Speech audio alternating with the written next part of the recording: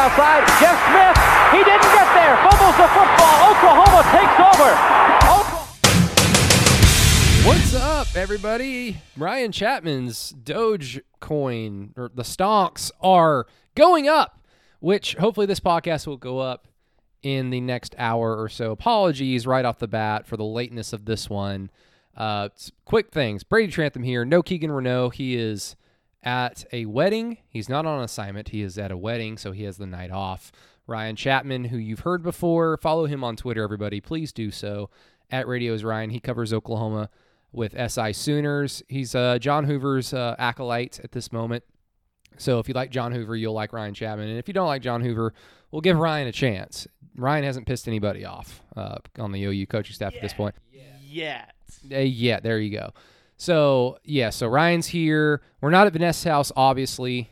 I was not feeling very well today, and Ryan and I are actually going to jump on the morning show from 6 to 10 on 107.7 The Franchise tomorrow morning, Friday morning, I should say. So if you're listening to this in the morning of Friday, hey, turn the podcast off because we'll be on. You can listen to this anytime you want to, but we'll be on the radio from 6 to 10.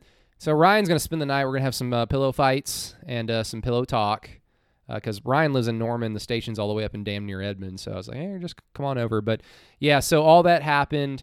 I also loaned my extra microphone to somebody, and I totally forgot about it. So we tried to record a podcast for like 15 minutes with two different microphones that don't work together very well. It was going to be a ton of editing, so I just said, screw it.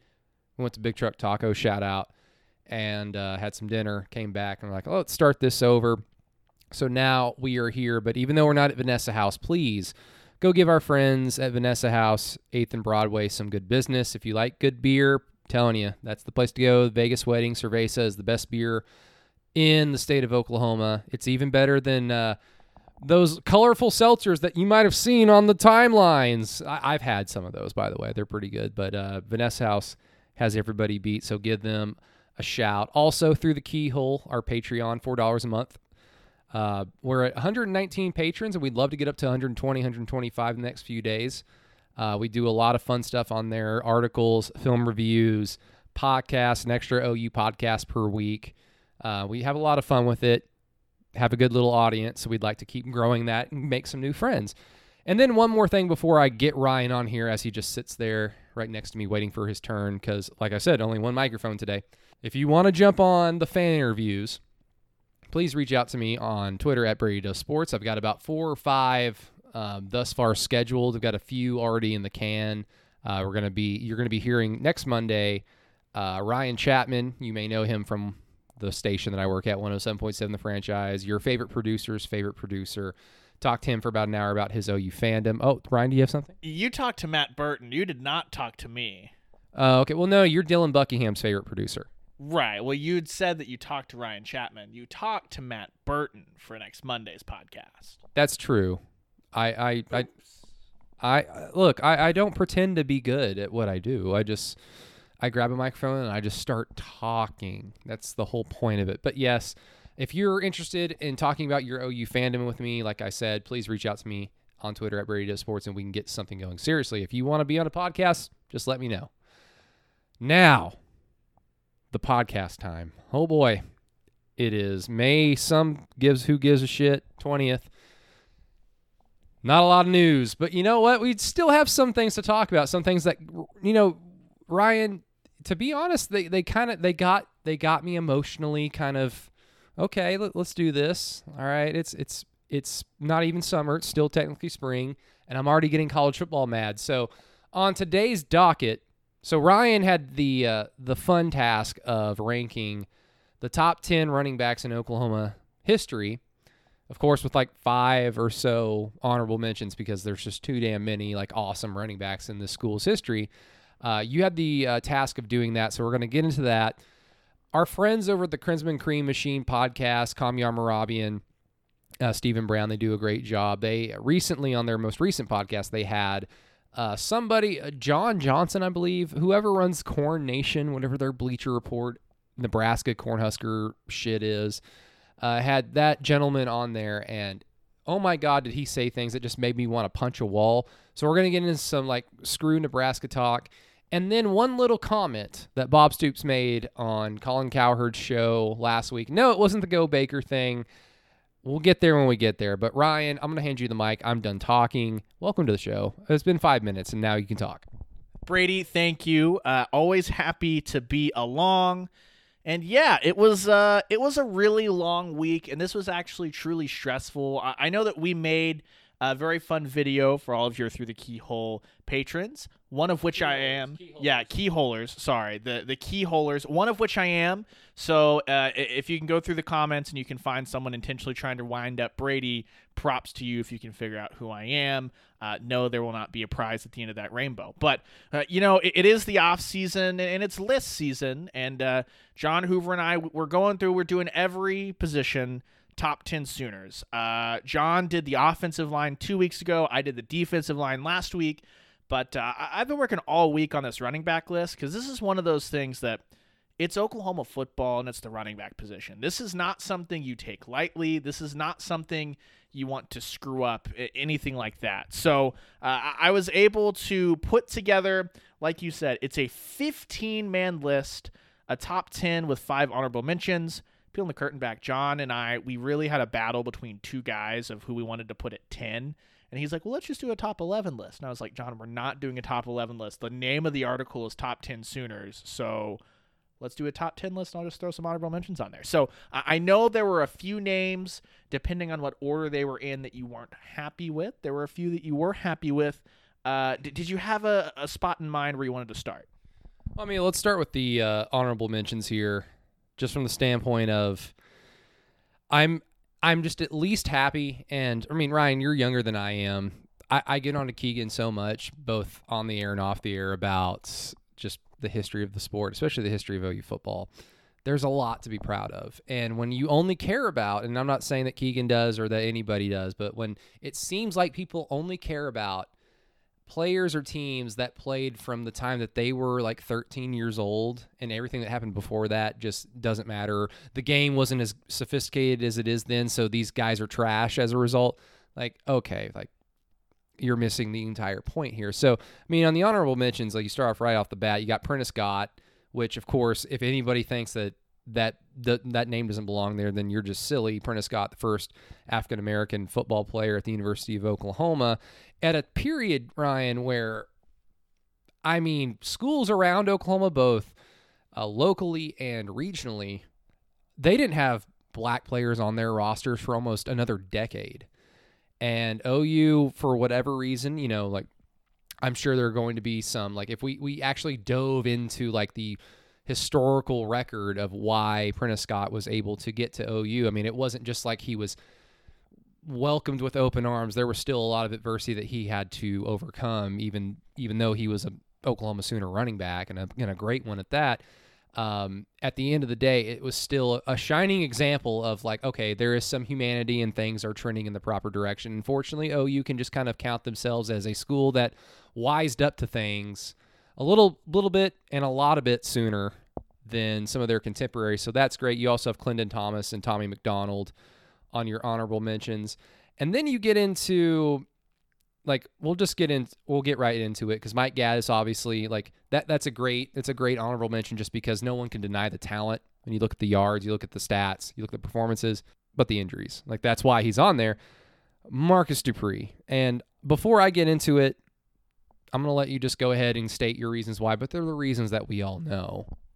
Yeah, so the big thing with how we did the list, the criteria, is both college career and pro career. That'll be important when we talk about some of the guys later on down the list. That'll be important when we talk about number 10 and Mike Gaddis, because those were the two guys that we were trying to compare to figure out who should be 10, who should be left off the list, prompting the honorable mentions. That's very important for Marcus Dupree to be on this list because when you talk about Oklahoma running backs, he has to be brought up in the conversation. Like, it's obvious. ESPN did the 30 for 30, labeled him the best that never was. We know what he was in his one season. He looked like Adrian Peterson, 30 years, 40 years on beforehand. So it's just one of those things that he had to be on the list. Obviously, it's a lot easier for me to go back now and just watch his one season, because it really was one season. It was really 8 games. And honestly, it was dynamite. It was electric. And me, like many others, I'm sure, are left just sitting going, what could have been, and that's the story of why he's the honorable mention. Yeah, I mean, 8 games of sheer brilliance, and I would say like the big impact Marcus Dupree had for Oklahoma. I think you can simply say this: the act of being able to land a super recruit like a Marcus Dupree, like an Adrian Peterson, and then other schools have been able to, of course, land super recruits like, I mean, John Elway way back in the day is a super recruit example. I mean, guys like that you're able to land, and even if they bust, and Marcus Dupree busted because he just simply quit. Like, yeah, there were some injuries and he was out of shape, but there was no doubt that when he was in just 80% half-ass shape, he was still the best player on the field.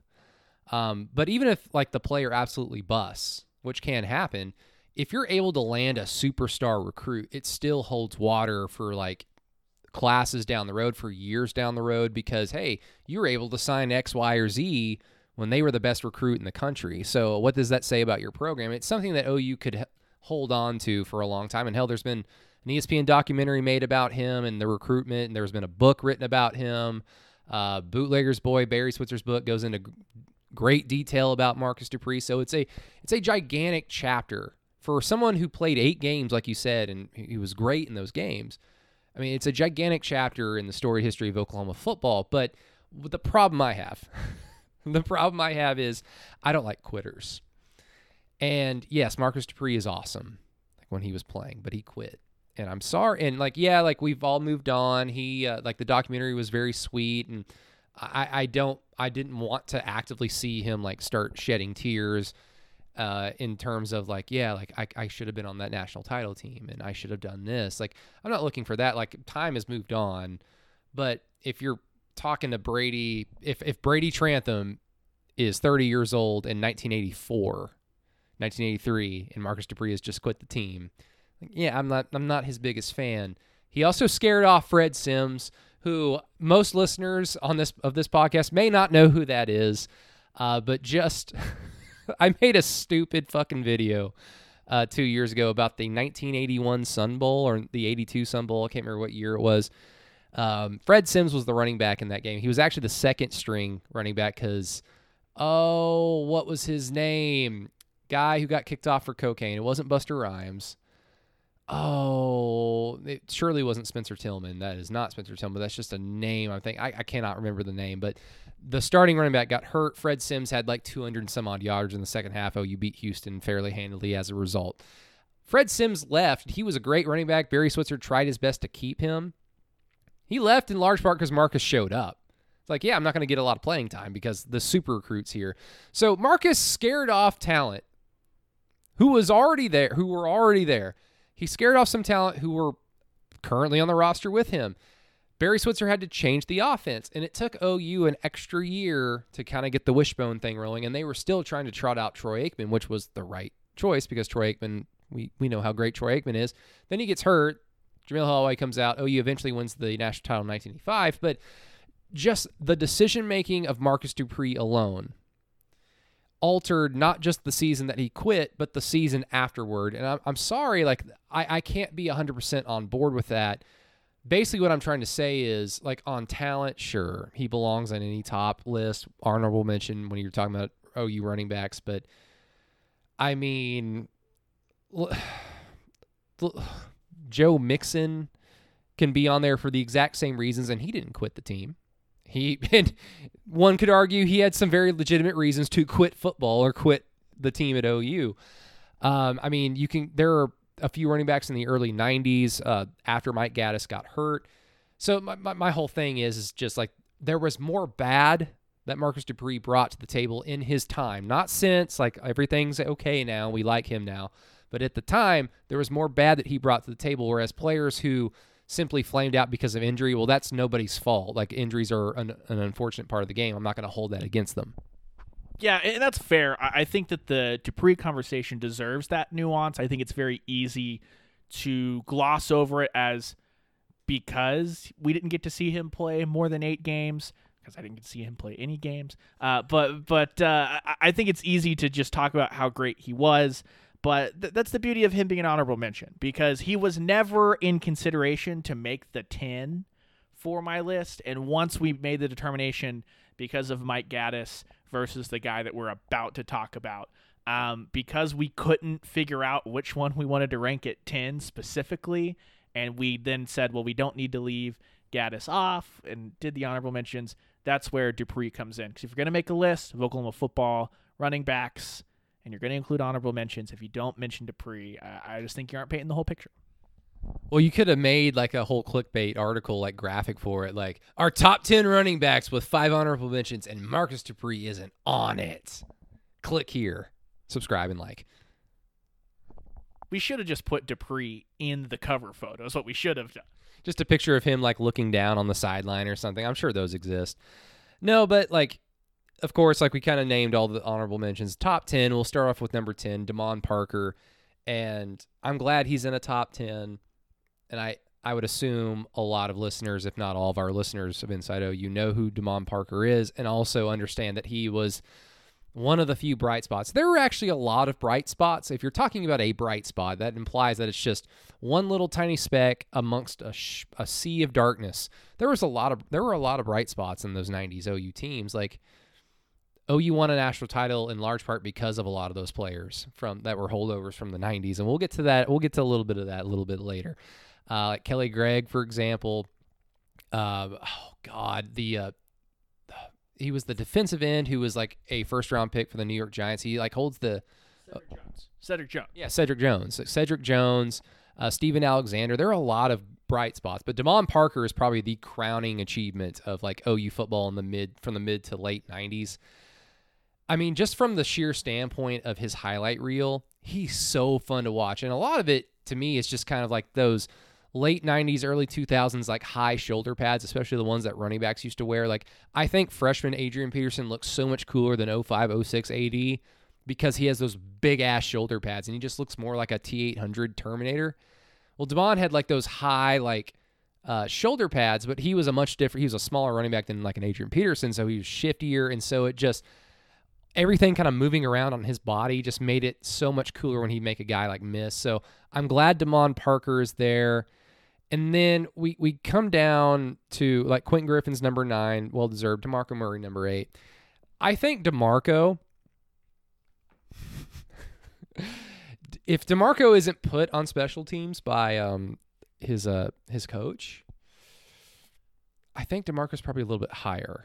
Because DeMarco Murray freshman year before he had his knee explode in Lubbock on an onside kick was like Reggie Bush 2.0 with some power. And then afterwards, DeMarco kind of turned into your prototypical I formation kind of Adrian Peterson clone, which was great because obviously he still had a fabulous career at OU, had a great career in the NFL with the Dallas Cowboys. But like something was lost. Like the magic of DeMarco Murray was lost. And I see him on the list. I'm just like, man, this is like the one player that even more than Marcus Dupree, those ill-timed injuries, because everyone's going to point to the Orange Bowl against Florida. If OU had DeMarco Murray, who knows what could have happened. But my gosh, like I was so excited for DeMarco Murray when he was in high school when I was a kid. Because I'm like, this is like the second coming of Reggie Bush. And because of injuries, he turned into a different style of back that just didn't exactly hit the peak that I thought he might hit. Yeah, and you can kind of see it, though, with the stuff that he just did out of the backfield. Like, I think of him as sort of a more complete Joe Mixon, if that makes sense, just because I don't think that Joe Mixon was as good between the tackles, finding those spaces as DeMarco was. And unfortunately... you take DeMarco, and like you said, his athleticism just kind of gets knocked down just that little bit more after the injuries. But yeah, I mean, I know it's easy to go to, but in 2008 national championship game, like that could have been a big, obviously changes the course of Oklahoma history, but it really hurts, or does it hurt his legacy? I wonder, because if DeMarco plays, if Oklahoma still has bad play calling more than anything else, like bad play calling undid the Sooners in the red zone, you don't have that, lore of what if DeMarco Murray played in that game. You have, okay, DeMarco Murray played in that game, he was misused, and Percy Harvin still ran wild on the Oklahoma defense. Like, I almost wonder if that's one of those what if. Well, that's what makes what if so much fun. But I love DeMarco Murray. He's one of my favorite running backs ever to watch, and so it made it really hard to kind of place him on this list just because he did have a little bit more pro success than some of the modern Oklahoma running backs. But then when you look at like the next guy, Samaje Perine, it's like, okay, Samaje Perine's the all-time leading rusher at Oklahoma. So, like, that deserves a ton of respect no matter how hard he's found to stick in the NFL. And so, like, you bring up Samaje Perine. I love Perine. I think he's much better than what he gets billed as essentially just a power back that just played for a long time. Like, he didn't play his senior year. Like, he went to the NFL draft, so he wasn't a product of being able to stay healthy for 4 or 5 years. Like, he played as an 18-year-old freshman, true freshman, for a damn reason. He was so good. But I think you can kind of make this argument for, like, against Samaje, like, in terms of, like, when you're ranking him against, like, a Steve Owens or a Billy Sims, DeMarco Murray, and all those guys. You can make an argument for him against him in that, just like you do with, like, some early air raid quarterbacks of, like, well, they played in offenses where all they did was throw the ball. So, like, their yards and their legacy is going to be a tad inflated. Samaje Perine's, like, total yardage in large part is thanks to his freshman year because, like, what, he rushed for 1,600 or 1,400? Is it 1,600? He had 1,600 yards his freshman year, and then I think he still rushes for over 1,000 yards in the following seasons, but it's just like, just over 1,000 here, 1,200, 1,100 here or there. So his freshman year was just a byproduct of Josh Heupel just absolutely mailing it, like, not mailing it in, but just understanding that these quarterbacks just don't have it. Josh Heupel, in my opinion, just didn't do a very good job of developing the quarterback talent on the roster, because I think there is a scenario or a world that exists where Trevor Knight can be a very good college quarterback. And there is a world where Blake Bell can be one. That doesn't mean that they have to throw the ball 40 times a game, but that's what Heupel wanted to do, or Bob wanted to do, who knows. But it got to a point where Heupel was just like, we're just going to ride Samaje. So that's why the Kansas game happened. That's why the second half of that Texas Tech game in 2014 happened. A lot of those examples of Samaje just getting all these carries and then all these yards. But at the end of the day, he was still good enough to get all of them. So to me, even if you're trying to make like that quarterback in an air raid argument, I feel like it's still hard to do that against a running back because you're still literally running into a brick wall. Yeah, and at the end of the day, like we've said, he is the all-time leading rusher at the University of Oklahoma. So that deserves a whole heap of respect in itself. He also still stands as the single-game leading rusher in college football history. So to a certain extent, it's like, yeah, he's not going to vault himself into a top 5 despite having those exploits, because you could make the argument that he was the second most talented running back on his own team. But it's just another one of those things where he deserves to be on this list. It just made it very hard to rate him because of the lack of NFL success, and it's just difficult to weigh all of those things against him. But I feel pretty comfortable with where he landed there at 7. So I don't even know what the criteria is for this, but you have Greg Pruitt over a Heisman Trophy winner and Steve Owens. My goodness. I mean, where's Vessels at? I mean, you have Greg Pruitt in front of Steve Owens, but behind Billy Vessels. I'll just ask you, like, knowing full well that Greg Pruitt was awesome, but I'm still curious. What was the thought behind that? The thought behind that went into it of weighing the pro career that Pruitt had a little bit higher, mainly because, in my opinion, Pruitt should have won a Heisman Trophy anyway. So that was me putting a little bit of me into that I think Pruitt should have won the Heisman Trophy. I liked his pro career a little bit more, and he was just more explosive. Like, that's nothing against Owens. Owens was like the epitome of just a workhorse. If you knew exactly what you were going to get from him, every single play was going to be 4.3 to 4.6 yards per play, and it was going to be glorious, and it was happening every time. So that was the really difficult part of the list for me was where to put Owens, Pruitt, Vessels, and that's just where I fell on it. And I think like this entire list is just made all the more better for me because anytime this conversation comes up, like the list criteria basically falls under two categories. Are we talking about like what we saw, like / legacy / career accomplishment / NFL pro accomplishments? Is it that type of list, which is what this one appears to be, or is it just the sheer talent? Because the sheer talent one is more like conversational when you're talking with your friends, talking with your family, especially like your older generational OU fans who will say Marcus Dupree was the best running back to ever step on to the field and wear the crimson and cream. It's like, okay, like I get what you're saying, but this list made all the more better because it would have been so easy to say Billy Sims was the number one running back in OU history, and Billy Sims should have won 2 Heismans. Billy Sims is incredible. Billy Sims held the career rushing record for a long time until P. Ryan was able to break it, and P. Ryan barely broke it.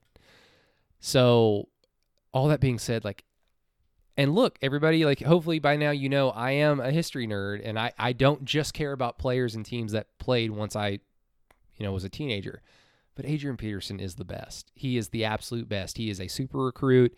He was everything that he was billed to be, plus more. He was ready for the NFL day one. He was the best player on the field in basically every game he played. He is still, at this point in his career, he's still good enough to rush for over 100 yards in an NFL game. That's incredible. But the fact that AD didn't win a Heisman, I can't even remember if 06 he was an All-American. I don't know if he was an All-American just because he missed those 6 or so games with the collarbone injury. But the injuries piled up on him in terms of they were a minor one and a major one. But he didn't have an ACL tear. But it was just the sheer amount of games that he missed kept him from like super career achievements that he was no doubt going to just leave in the dust. So like the biggest thing about AD to me is something like my dad would tell me, comparing AD to like Marcus Dupree. It was like the best thing that he could say between those two was if Marcus Dupree had Adrian Peterson's work ethic, because they basically have about the same physical gifts from God of like they are super tall, super big, and yet they can still run like they're a 5'9" scat back. Like they can run 4.3s. It's incredible. But if Marcus Dupree had AD's work ethic, Marcus Dupree would have been the best football player of all time. So that to me speaks volumes about what Adrian Peterson actually is, because there is the hype, there is the mystique around him, but there's also the pragmatic, like what we saw, and what we saw was fucking badass. Yeah, and you know this, as I was tossing stuff back around with you and John Hoover, the first edition of this list did not have Adrian Peterson at 1. And honestly, he was at 3 behind Joe Washington and Billy Sims. And I'm not going to lie, it was a little bit of me being gun shy of being the guy that is the new kid on the block, the youth on the scene, putting Adrian Peterson at 1 and being like, oh gosh. But then like the more I go back and look at it, like I don't need to watch Adrian Peterson highlights because they are all just emblazoned into my brain, because as a youth, I was just like, oh my gosh, this is like the coolest human ever to be out there on a football field. And then when you look at it, like you said, Brady, Billy Sims' record stood for a very long time. If Adrian Peterson was healthy not both 2005 or 2006, either all of 2005 or all of 2006, he would have shattered it. 2006, if he's healthy for 2006, he probably wins the Heisman. Because I know like at that time there was a lot of hype for Troy Smith. Ohio State was undefeated. And that would have been somewhat hard to overcome considering OU had 2 losses already. But if they kept winning, they were going to be at least in the conversation to make a BCS game. But it would have been very hard for voters to go, man, we should have gave him this award 2 years ago, and we didn't because he was 18. Because back then that was a faux pas to give kids the Heisman. Nowadays they just give it to freshmen, sophomores. Like it's like, okay, you're the best freshman in the country. Here's the Heisman. Congratulations. But I could see a scenario where if AD's healthy and rushes for 17, 18, 1900 yards, like he was very, very much on the path to do so, if he doesn't get hurt against Iowa State, it would have been hard for voters to not vote for him, even with the Troy Smith Ohio State hype train. Like, AD could have very well won his Heisman, but I mean, even all that said, like, I agree with AD being one. Like, if gun to my head, I would say AD number one, even though people would just say, stupid millennial, you didn't watch Billy Sims. No, I've watched every Billy Sims game that is available on YouTube, and Billy Sims is incredible. But I just, it's just like when you're watching AD, you're watching like a force of nature. When you're watching Billy Sims, you're watching just a classic great running back. A classic great running back. AD is just he wasn't a phenomenon because there's not a lot of flash with his running style. He just runs you over, or he just outruns you. He's just better than you is basically what his running style is. With Billy, there is kind of panache. There is like this whole kind of star power to him with his speed, with his ability to make people miss in space. The afro, like the iconic afro, just he's got a very cool image. Adrian just was like, I'm AD, and you can't stop me. And so to me, that just adds to it. Like, there was nothing really else other than you can't fucking stop me. Well, when Adrian Peterson runs, it looks like things are about to start flying off his body, because that's how like violent of a running motion. It looks like his shoulder pads are about to pop off. It looks like his helmet's about to pop off. And we were just watching a few clips here and there before we got on this podcast. And there's a fun video that you put together at one point. And at one point, like, you have linebackers and corners and safeties just plastering dudes. And perfectly fitting in the middle of that is Adrian Peterson just running people over, because that's how violent of a runner he was, that you could seamlessly put the highlights of Adrian Peterson truck sticking people just in between the bars, just taking people's heads off. And you're just like, oh yeah, those two things are similar enough that they deserve to be in the same YouTube video. Yeah, and it's just, look, I think I might have told this story before, but either like covering the Thunder, in person for the last few years, not necessarily that much this year for obvious reasons, but covering the Thunder and, being able to watch like Russell Westbrook, Paul George, Victor Oladipo, all those great players, and then not to mention the players that would come through Oklahoma City when they were playing the Thunder, like LeBron and Kevin Durant, Steph Curry, Blake Griffin, like a lot of great players in the NBA today, but great players that will be great long after they're done playing, including that with all the college football games I've seen in person, OU games, the best individual like athletic performance that I've ever seen was Adrian Peterson in the fourth quarter against Oregon in 2006, the game where we got screwed. That was a game between two teams who were fairly evenly matched. One team started to pull away, and they started to pull away because Adrian Peterson got hot, because he's all day. He runs all day, and the fourth quarter was Adrian Peterson's quarter. And Oregon's team was good. Like, we throw them under the bus because they cheated to beat us and blah, blah, blah, but that was still a good team. That defense was particularly good as well. And if people remember, Oregon had a running back by the name of Jonathan Stewart who was very good in his own right and played for a long time in the NFL as well. So it was AD versus Jonathan Stewart. AD was by far the better running back. But AD was going up against a fairly talented Oregon defense that had some success against him pretty much in the first half. Third quarter started to kind of wear on them. Fourth quarter, they wanted nothing to do with him. And I think AD rushed for 145 yards and a touchdown in the fourth quarter. And it was just... It was like everybody was running in sand and AD was just gliding down the sideline, running over people. We had that big 4th and 1 lined up in a tight I formation, like on the 35 or 30 yard line. And Stoops called to go for it. Paul Thompson lined up under center and he hands it off to AD right up right up the left A gap. And something happened with Oregon's defense because they were in goal line stance and there was nobody there. There was a wide open hole. There was nobody at the second or third level. And AD basically high-stepped 20 yards into the end zone, which was coincidentally right where all the OU fans were. Like, my dad and I were sitting on the 30-yard line. So we saw OU or Paul Thompson hand off the ball, and we couldn't see it from our vantage point, but like all the people in red immediately stood up because they're looking at it like him running towards them, so they can see the hole and they can see that there's no one there. And so they just immediately stand up and start cheering. And 80 just, like I said, starts high-stepping. And that was like the cherry on top of what should have been a great non-conference road victory. Of course, we know how that ended up. But even with that, so Oregon gets the ball on the onside kick, blah, blah, blah. They get a pass interference off of a play where it shouldn't have counted because I think Clint Ingram or Rufus Alexander, CJ Ayu touched the ball, so Rufus Alexander was allowed to hit the receiver, blah, blah, blah. They score a touchdown to go up. Well, there's 20 or so seconds left, so there's not a lot you can do. Like, oh, shit, what do we do? And so Bob, even though I'm very critical that he put DeMarco Murray on special teams, this is a moment that calls for something like this. Bob said, all right, screw it. 80, go out there and go catch the football. And Oregon kicked it off. 80 caught it and then ran like 65 yards downfield and got OU into field goal range. And then Oregon jumped off sides and blocked the kick. But like that performance in that fourth quarter, I don't know if anything will ever top it. And I include Samaje Perine against Kansas. I love that record. I love Samaje Perine, but at the end of the day, that is against Kansas. Like 80's fourth quarter against Oregon, like that is chef's kiss, and that is beautiful.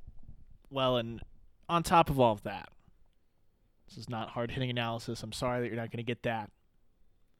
There was no more just epic, iconic thing to see than Adrian Peterson high-stepping into the open field. Like once he knew he was in the open field and was gone, it was awesome. And he had everything. You talk about the iconic Go Joe play against Missouri in 75. Like that's one of those things that Joe makes the cut in the hole, puts his right foot down, makes that cut to the left side, and everyone in the stadium knew he was done, he was gone. Adrian Peterson could run over people and then also have those moments, like that fourth quarter against Oregon, like against Oklahoma State when Jason White hands the ball off and just throws his two hands in the air saying touchdown because he knew that once Adrian saw the hole, like no one was going to touch him.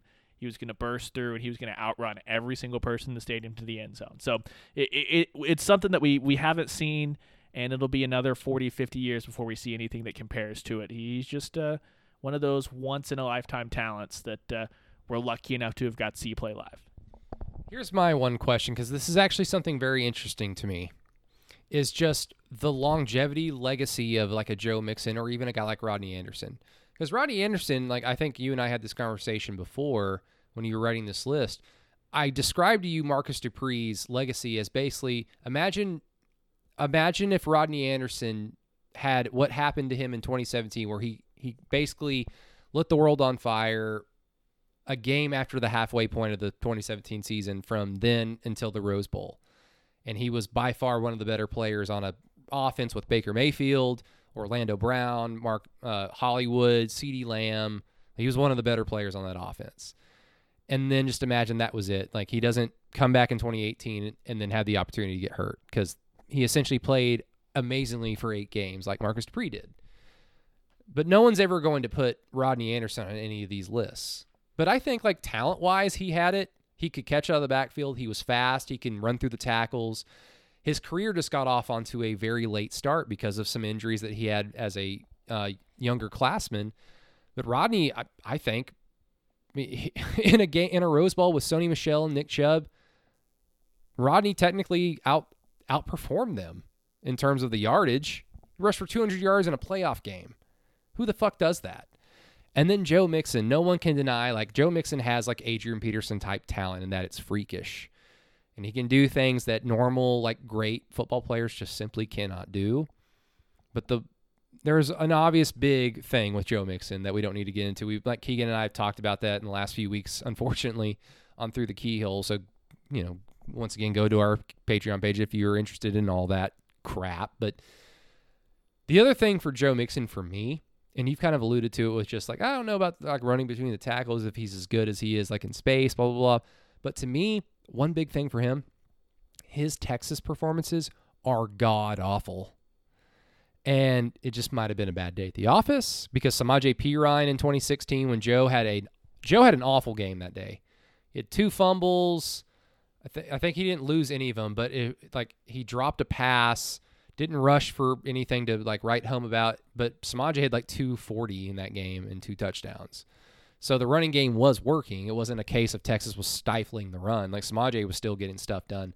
But like Joe's lack of big performances on big stages, because like he had big games against Oklahoma State. A lot of people that played at OU have big performances against Oklahoma State, but he still did it. He had a big performance against Texas Tech. I hate that fucking game. I don't want to talk about that at all.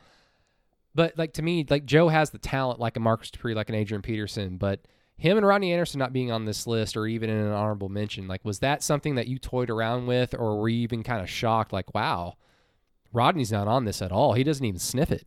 So as far as I didn't have the conversation with John about Rodney. In my head, it went kind of like this. I'm a big Rodney Anderson fan. I'm a big fan of what he did. The only reason that Marcus Dupree is on the list is because he had Adrian Peterson-like talent, which is just a whole different stratosphere than anybody else. And there's a lot of really great running backs on this list. And those two are in a whole different stratosphere of just pure talent. The reason that Marcus Dupree is an honorable mention is because he didn't hang around. And so for Rodney, I love him. He's one of my favorite running backs to watch, but 1 year was not enough, in my opinion, to get the honorable mention. Now, Joe Mixon, that's a different scenario. I was not as forgiving on Joe Mixon as I was on a guy that got injured, because he put himself in the scenario where he was wiped away of some of his production. So, again, we don't need to get into all of that, but that was one thing. And then the other was, on the biggest stage, Joe Mixon was not always his best. Did he play well against Auburn? Sure. Do you have the OSU games? Yeah, but those games in the grand scheme of things, did it ensure that Oklahoma won Big 12 championships? Sure, but that is not the standard at Oklahoma. Winning a Big 12 championship is like the baseline of, for a successful season, you need to win the Big 12 and go on and do bigger things. And Joe Mixon, as talented as he is, I think he's more talented than Samaje Perine, but he had about half as much production, and he had a similar timeline to play in. So that was kind of the thing for me, is that was going to be pretty much the cutoff, and because I decided to leave him off, that's where we got our 15 with the honorable mentions. Yeah, I think one of the interesting things about Joe is you never really hear any OU fans, whether it's on Twitter, social media, message boards, whatever. He doesn't get the treatment that like a Quentin Griffin gets, in that, oh, imagine if Quentin didn't have his red shirt burned in 99. You know, meaning if Damon Parker had come back for a senior year with Bob, like, would that have meant anything? Like, oh, you might have won a game or two extra. They probably would have in the beginning of the year. They'd probably beat either Notre Dame or Texas that year, because that team lost in large part because they couldn't sit on their lead. If they have Damon Parker, they're sitting on that lead, if not adding to it. So they might win a game or two extra in 1999, but the big point of that player staying his senior year is that Q is a senior in 2003. And oh my goodness, the 2003 offense with Quentin fucking Griffin would have been unstoppable. Not that the offense was the big reason why the season ended in the fashion that it did, but I can imagine if everything still happened the way that it did, and you just put OU in a situation against LSU in 2003, but they have Quentin Griffin. Oh boy, that would be fun. That would be fun to watch. But Joe doesn't get that.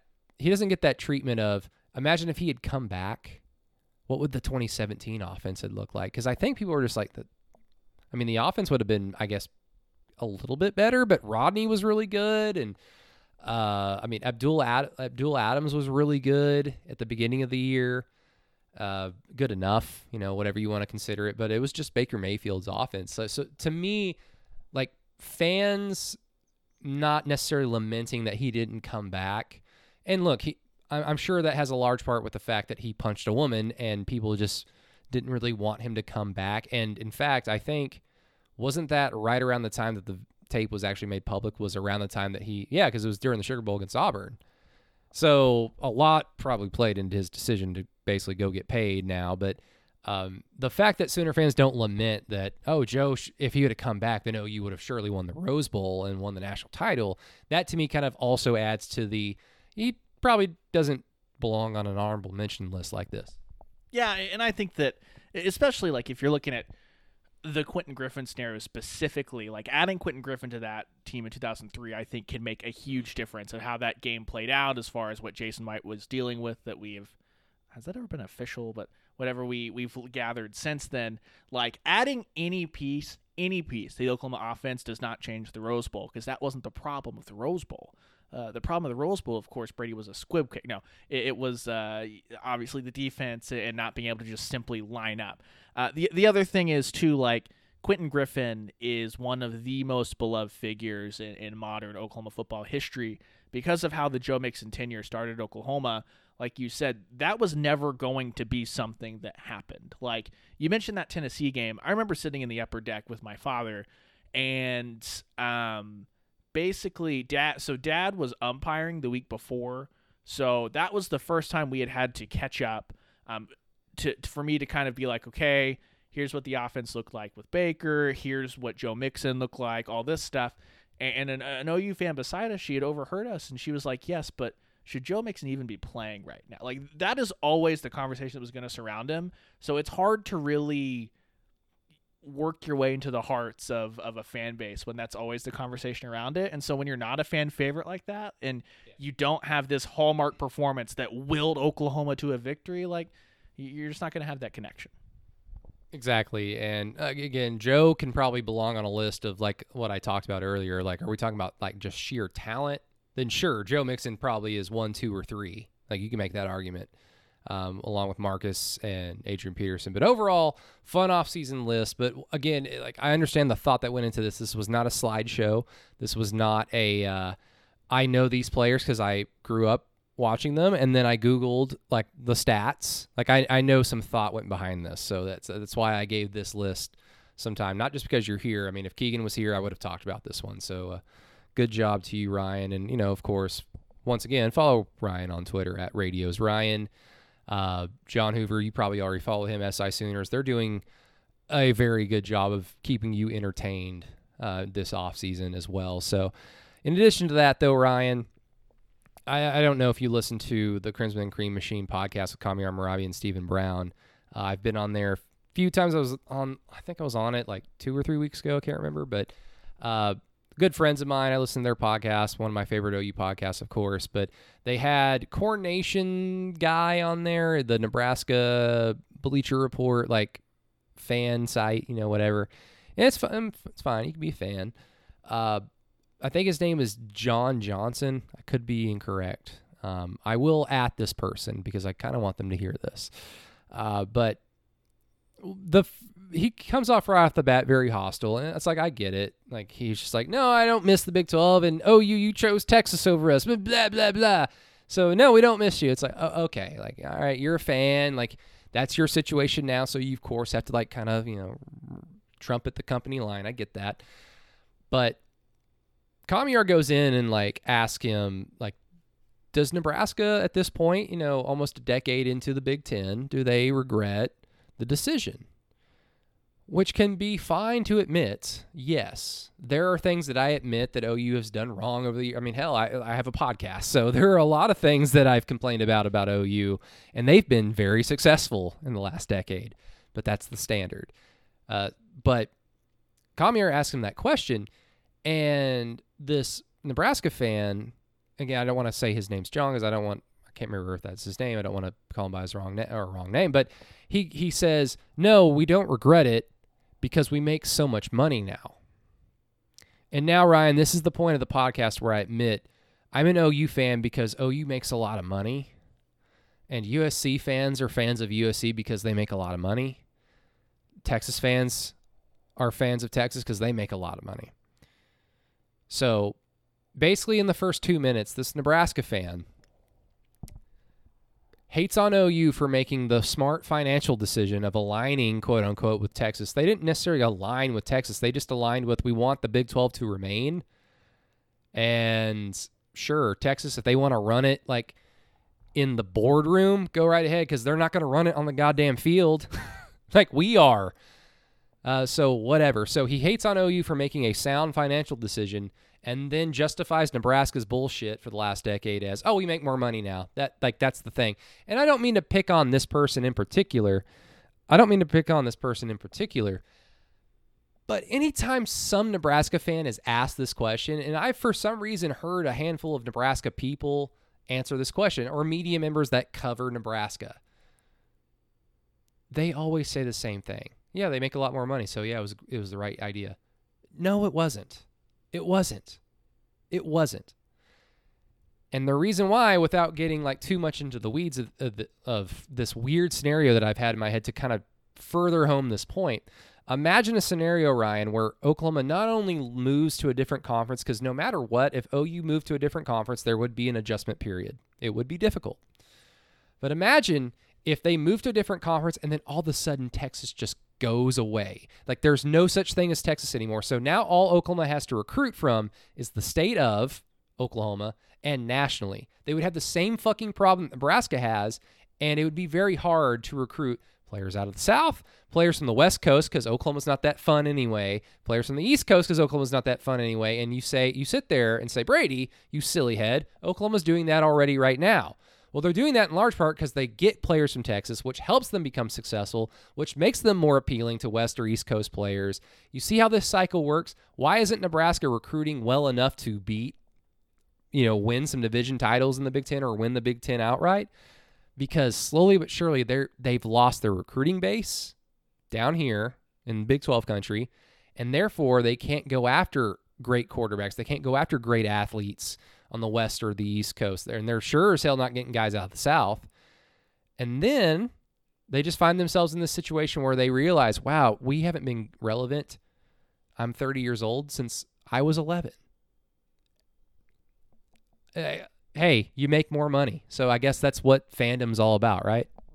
Oh, of course, because we all know that these institutions that people attend, because Brady, you had season tickets for how many years? What dividend did you get from Oklahoma in all those years of your season tickets? Oh, none, because that's not how any of this works. But all you have to do is look at, like, if you want to take Nebraska out of it, look at Missouri. Missouri moved to the SEC. So this is a team that, okay, Missouri should be able to recruit the hell out of the St. Louis area, which we know from just recent history here at Oklahoma. We know that the St. Louis area can produce some big-time college football players. That's a institution that's closer to, like, Chicago than what Oklahoma is. And you put them into the SEC, so you've got that logo on your chest. They should have only taken what they were doing toward the end of the time in their conference, making those Big 12 championship games, being ranked number one going into conference championship weekend, where all they had to do was beat Oklahoma and you're playing for a national championship. They should have been able to parlay that to take it into all new heights, right? But you move Texas out of it, and a place like Missouri, they're back to just the lull, what is historically, Missouri has a few great years and then goes back into that lull. Nebraska did the exact same thing. The problem is it's just we don't talk about the Missouri thing because they weren't Nebraska. You know what I mean? And it could be the first time since the Ivies and Minnesota fell out of blue bloodness, if that's what we're calling it, because if Nebraska, look, they've brought in the chosen one, Scott Frost. He's come in, and his win percentage is worse in the first 3 years than Mike Riley's was, who they ran out of town because they weren't even lifting on off days and thing like it didn't just even resemble a Division I program under Riley. So it's in big danger, and this is a once proud rivalry between the Sooners and the Cornhuskers, in which Nebraska was caught trying to run away from. They literally were trying to run away from it earlier this offseason because of the state of their program, and that's a terrible look. And if Oklahoma goes into this home and home, I wonder if it could be a final nail in the coffin nationally, just because even though Ohio State does this in Nebraska every year, like, it's Oklahoma and Nebraska, people are going to watch it because of those logos and because of what that game used to mean to everyone when they were growing up on Thanksgiving weekend. Yeah, and I mean, going back to their days in the Big 12 even, like, the whole concept that, well, Tom Osborne in Nebraska just didn't like that the Big 12 was just moving more towards, like, being Texas-centric. Like, the Big 12 was going to be Texas-centric because they make all the fucking money. Like, of course they are. But this is the beautiful thing about this is it's a sport. If you don't like how the suits do business, well, go out there and be a better football team and go kick their ass and brag about them to it. Because nothing hurts a suit's feelings more than when you're able to say, hey, my school beat the shit out of yours. That's why they start cheating, is like, oh, I'm not going to let that guy do that again. I'm going to go pay this guy. And then they get caught because they suck at cheating. But Nebraska, like, just saying that it was purely from a philosophical distaste of, like, we were in the Big 8, it was great, us in Oklahoma, and now it's going to be a Texas conference. It wasn't just that. Go look at their series record against Texas. They could never beat Texas. Whenever Nebraska had a good year, or they were appearing to have a good year and they would play Texas, Texas would always beat them. Even when Texas was not good. The first Big 12 championship, Texas was average. 96, it was the year OU beat them with John Blake in overtime. Like, that Texas team won the Big 12 title game against a very good Nebraska team. Nebraska team, like, right in the middle of their, like, 90s run. They couldn't beat Texas on the field. So them just, like, using this justification of, like, well, we don't like philosophically where the Big 12 is going, and we want to make all this extra money. It's like, fine. If that's what you want to do now is just make money, then okay. You lose your blue blood status. And John, in this podcast with Kamiar and Steven, even brings up the whole concept of, well, people still talk about us. Because no one gives a crap about Iowa, no one gives a crap about Rutgers or Maryland, but they still talk about us. They talk about you, like national people talk about Nebraska, because this is going to be one of the first, if not the only instance in the modern era where a blue blood is actively losing their blue blood status. Clemson is not a blue blood. Miami, Florida State, Florida, they are not blue bloods, even though they've been very good for the most part since I've been alive. They are not blue bloods. Nebraska is. Nebraska, though, is starting to lose it. And it's in large part because not only did they think that they could move to a different conference and still be as successful as they were without changing some things or understanding that it's going to be difficult or just making some sounder decisions and not paying attention to Tom Osborne's old ass. Like, if you stay too loyal to your dead king, it can affect you negatively. But their just inability to understand what made them good, truly, is what did them in. And what made them great was their triple option attack, having big, corn-fed white boys blocking for them on the offensive line from the state of Nebraska, being able to get great athletes from the coast, getting great athletes from the state of Texas. Well, guess what? You're not going to be able to go into the state of Texas and say, hey, son, you want to come play football in Champaign, Illinois in November? You want to come play football in New Jersey? Hey, ma'am, do you want to try and go see your son play 1, maybe 2 games a year? Like, I'm sorry. That's why if OU even if they went to the Big Ten, there would be an adjustment period.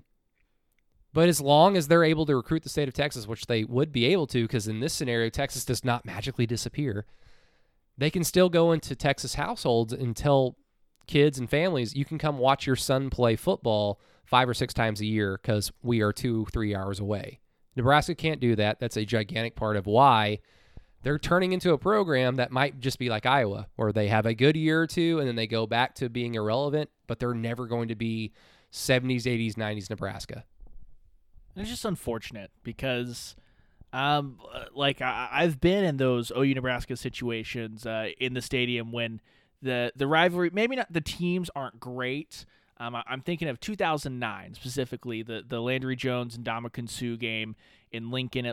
That wasn't a fun game because OU and Nebraska were ranked 1 and 2, and this was dubbed another game of the century. Like, that was just a fun game because it was OU, it was Nebraska, and it wasn't just going to be a walkover. It wasn't going to be like it was in 2008 where the Sooners and the Huskers got off the bus, looked up at the clock, and it was 21-0 5 minutes into the game, and you're going, what the hell? I thought this was supposed to be fun. It's just unfortunate. I really hope, really hope that the atmosphere for OU Nebraska this year lasts longer than the first 10 minutes of the game. Because if it does, and I'm not saying that it should be a close game on the field, I just hope it does, because those are some of my best memories, are driving up to go to Memorial Stadium, to walk into the bathroom and go, oh my gosh, is this up to safety code? Because what the hell is going on here? But to be around the Nebraska fans and the OU fans and have that respect there, which it'll be interesting to see what that atmosphere is like again so far on. Yeah, and look, I don't mean to pick on this particular person. The only reason why I'm picking on this whole conversation is because I've heard it in other forums and I've heard it from other people, and I just don't understand it. Like, I hope OU is going to be bad at some point. They're going to go through a cycle where they're not very good. It could be with Lincoln Riley for all we know, or it could be when Lincoln Riley leaves and the ability to replace not just Bob Stoops but Lincoln Riley just becomes too much to overcome. And then OU's going to go through some bad years. Alabama will, Clemson will, Ohio State will. Like, it is inevitable that that thing happens, but you have these built-in foundations of history. Not just the tradition that you hold by your accomplishments, but you have this built-in foundation of like recruiting inroads that Nebraska willingly walked away from, but they were too ignorant to understand that, oh, we can still get these types of players. No, you can't. Or we can just out-recruit, or, you know, we can win some recruiting battles against Ohio State, Michigan. No, you can't. No, now you're trying to out-recruit over Wisconsin and Iowa and Minnesota and Penn State. Like, that is the level of program that you are and can strive to be now. And that, to me, is just, you have lost blue blood status, and it will continue to do so, and it will have a gigantic exclamation point on when OU beats the living crap out of you come September. And I'm sorry.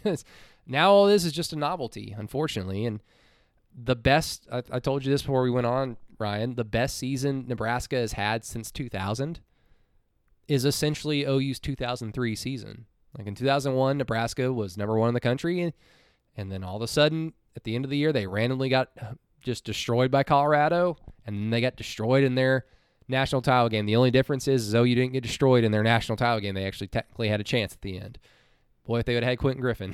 And now we come full circle. So, like you said, it's sad, but the last thing I wanted to end with, actually, I want you to, like, I've talked enough. I want you to set the foundation for what we're about to talk about, because we hadn't watched this video.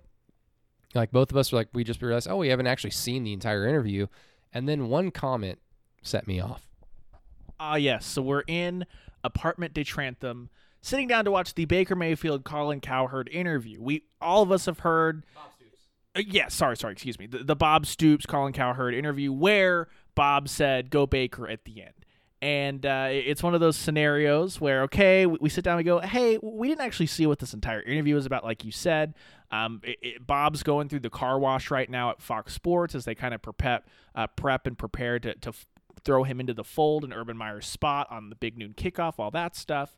And as the conversation just gets going and going and going, Bob Stoops says that when they won, or when he took over, that the cupboards were bare in Norman, which made my ears immediately perk up, and I almost broke my neck in a whiplash looking over at Brady, because I knew that for as much as my ears stood up at that, Brady would take umbrage to the fact that Bob Stoops won a national championship in 2000 with a lot of players who predated Bob Stoops in the Oklahoma program. So I turn over to you, Brady.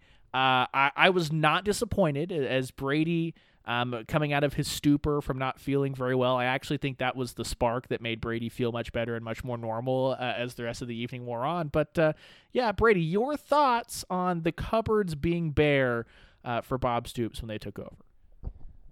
I'll start off by trying to give Bob the benefit of the doubt. If he was just kind of saying this without necessarily meaning it, I get it from this standpoint. The cupboard was bare when he walked onto campus, and that the finances were not there, the facilities were not there, the give a shit was not there, because, quite frankly, OU sat through essentially 5 bad years, but before that, the end of the Gibbs era was fairly bad, but it was nothing in comparison to what OU was about to experience with Schnellenberger and John Blake. So nearly a decade of bad football can do that. I would not be shocked if, well, not necessarily, because when Saban got to Alabama, Mike Shula was there and he had some success. He brought them to a Cotton Bowl and a 10-win year. So there was some success and there was some caring, I would assume. But I can understand the cupboard being bare, like as a statement, talking about the overall culture around the program. But Brady not wanting to give him the benefit of the doubt, and I will speak in the third person on that one. I'll take the L on that one, Kamiar. But not giving him the benefit of the doubt, I just rolled through my mind when he said that. Ante Jones, JT Thatcher, Rocky Calmus, Torrance Marshall. Oh boy, so many players. Well, I guess Torrance Marshall was he was a transfer, so he can go. Bob can kind of claim that.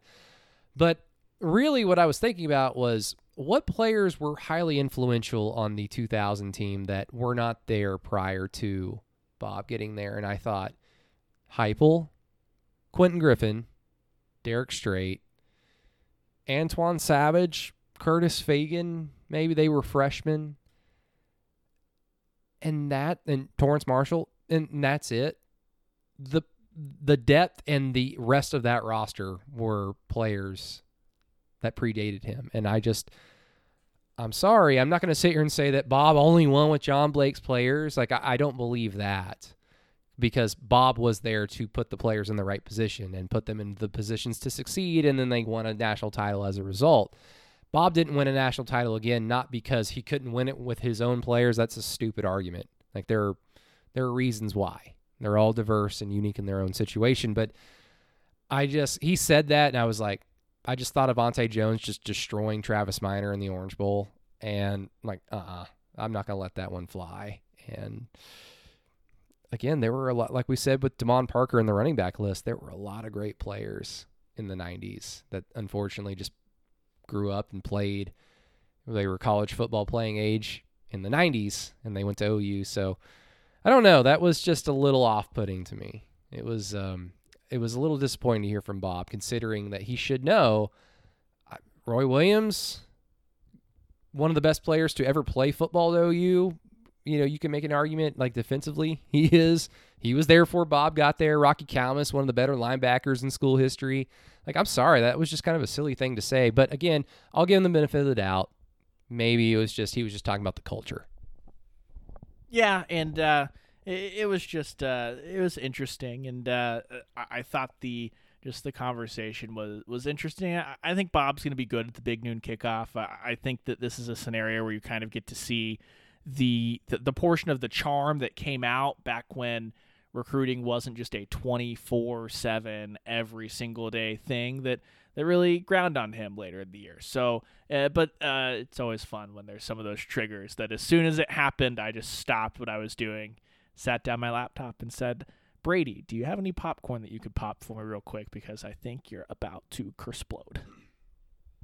Well, speaking of popcorn, it's time for you and I to start winding on down, because we got to wake up in like 6-7 hours to go do the radio show with Todd Lisenby. So once again, if you're listening to this late Thursday night, early Friday morning, tune in from 6 to 10, because Ryan and I will be on 107.7 The Franchise on the morning show, filling in for Eddie Radosevich, who's doing bingo right now at the Jones Assembly, and he was just like, yeah, I'm going to party, so I'm not coming in to do the radio, so that's why Ryan and I are in. But Ryan, thank you so much for joining the show, man. And once again, it's at Radios Ryan on Twitter. Follow him for awesome OU coverage. You're kicking ass with OU softball, so follow Ryan once again on Twitter at Radios Ryan. And real quick, if I could plug one other thing. I said this on the radio. I'll say it on the radio tomorrow. Please, please, please, if you just read one story this week, allsooners.com, go to the football tab and scroll. It's not a story I wrote. It's a story that John Hoover wrote, and it's about Austin Box 10 years after his tragic passing, and what the family has done, picking up the pieces of an incredibly awful situation and trying to become, but being willing to become one of the faces of the opioid crisis, not just in Oklahoma, but across the nation. They've been appointed to boards, medical boards. They testified in the big court case against Johnson & Johnson, things like that. I'm really proud to say that I work with John Hoover every single day exactly for stories like this. It's an incredible story. It's a powerful story, a really impactful story. So I've tweeted out recently, so if you go to @RadiosRyan, just scroll. It should be one of the last things that I tweeted out, or allsooners.com, hit that football tab and scroll. It's 10 years after Austin Box's tragic passing, his legacy meaning much more to Oklahoma. The headline, something like that. So just my one thing. Go read that. Not even my story. Yeah, with Austin, I don't claim to be from Enid. I was born there, so I've spent maybe 2 weeks and an hour or so in my entire life in the city of Enid. But when Austin was playing, I did feel like a little bit of pride of like, oh, he's from Enid. That's where I was born. This guy's a badass. And I'll never forget like hearing that news, just being like, because I was 20, 21 when he passed away, and just being shocked because, you know, nowadays, unfortunately, like I'm now 30 years old. It's unfortunately not shock. I'm at the point in my life now, Ryan, where it's not shocking if I hear someone passed away too early, because it's just starting to happen every so often. I mean, Sam Ellinger's brother passed away. Colt Brennan, or what was his name? Brennan from Hawaii passed away, and it just it is weird. It is sad, but like I said, like once you get up into your 30s, and I'm assuming once you get into your 40s, it becomes like this is an unfortunate part of life that some people die way before their time should have been. And Austin Box is an unfortunate example of that. And that picture of Bob looking at his helmet on the fields during like fall camp in 2011.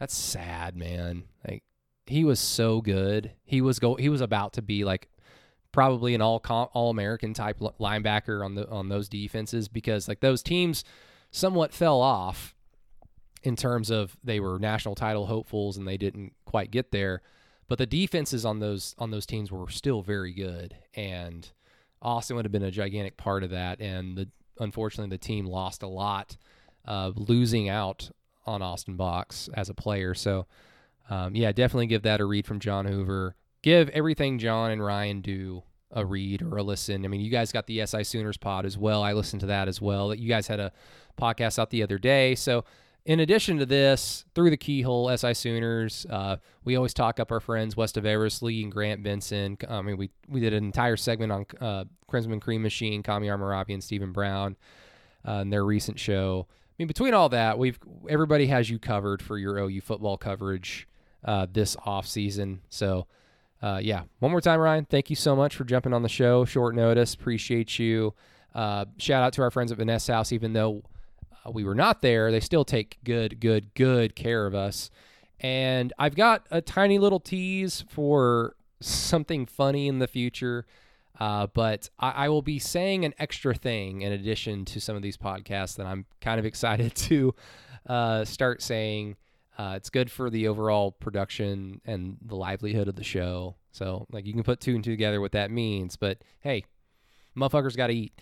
But, everybody, thank you so much for listening to the Inside OU podcast. Truly appreciate it. Once again, reach out to me on Twitter at Brady Does Sports if you'd like to jump on the fan interviews, Through the Keyhole on Patreon.